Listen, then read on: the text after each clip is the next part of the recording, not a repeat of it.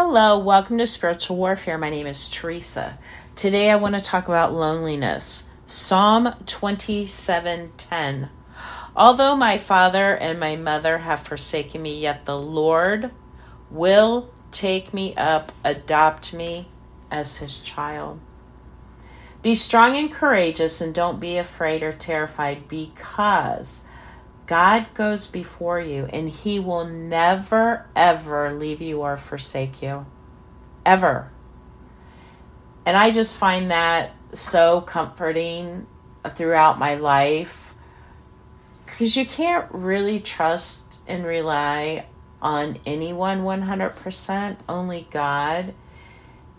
And when you're in his love and the Holy Spirit comes down to comfort you, there's just no other feeling. You're not alone, and you know that he is there for you.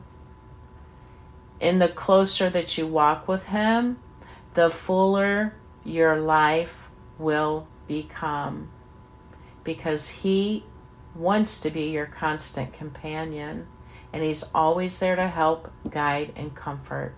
When you feel lonely, can you turn to God and ask him to surround you with his presence? Try it.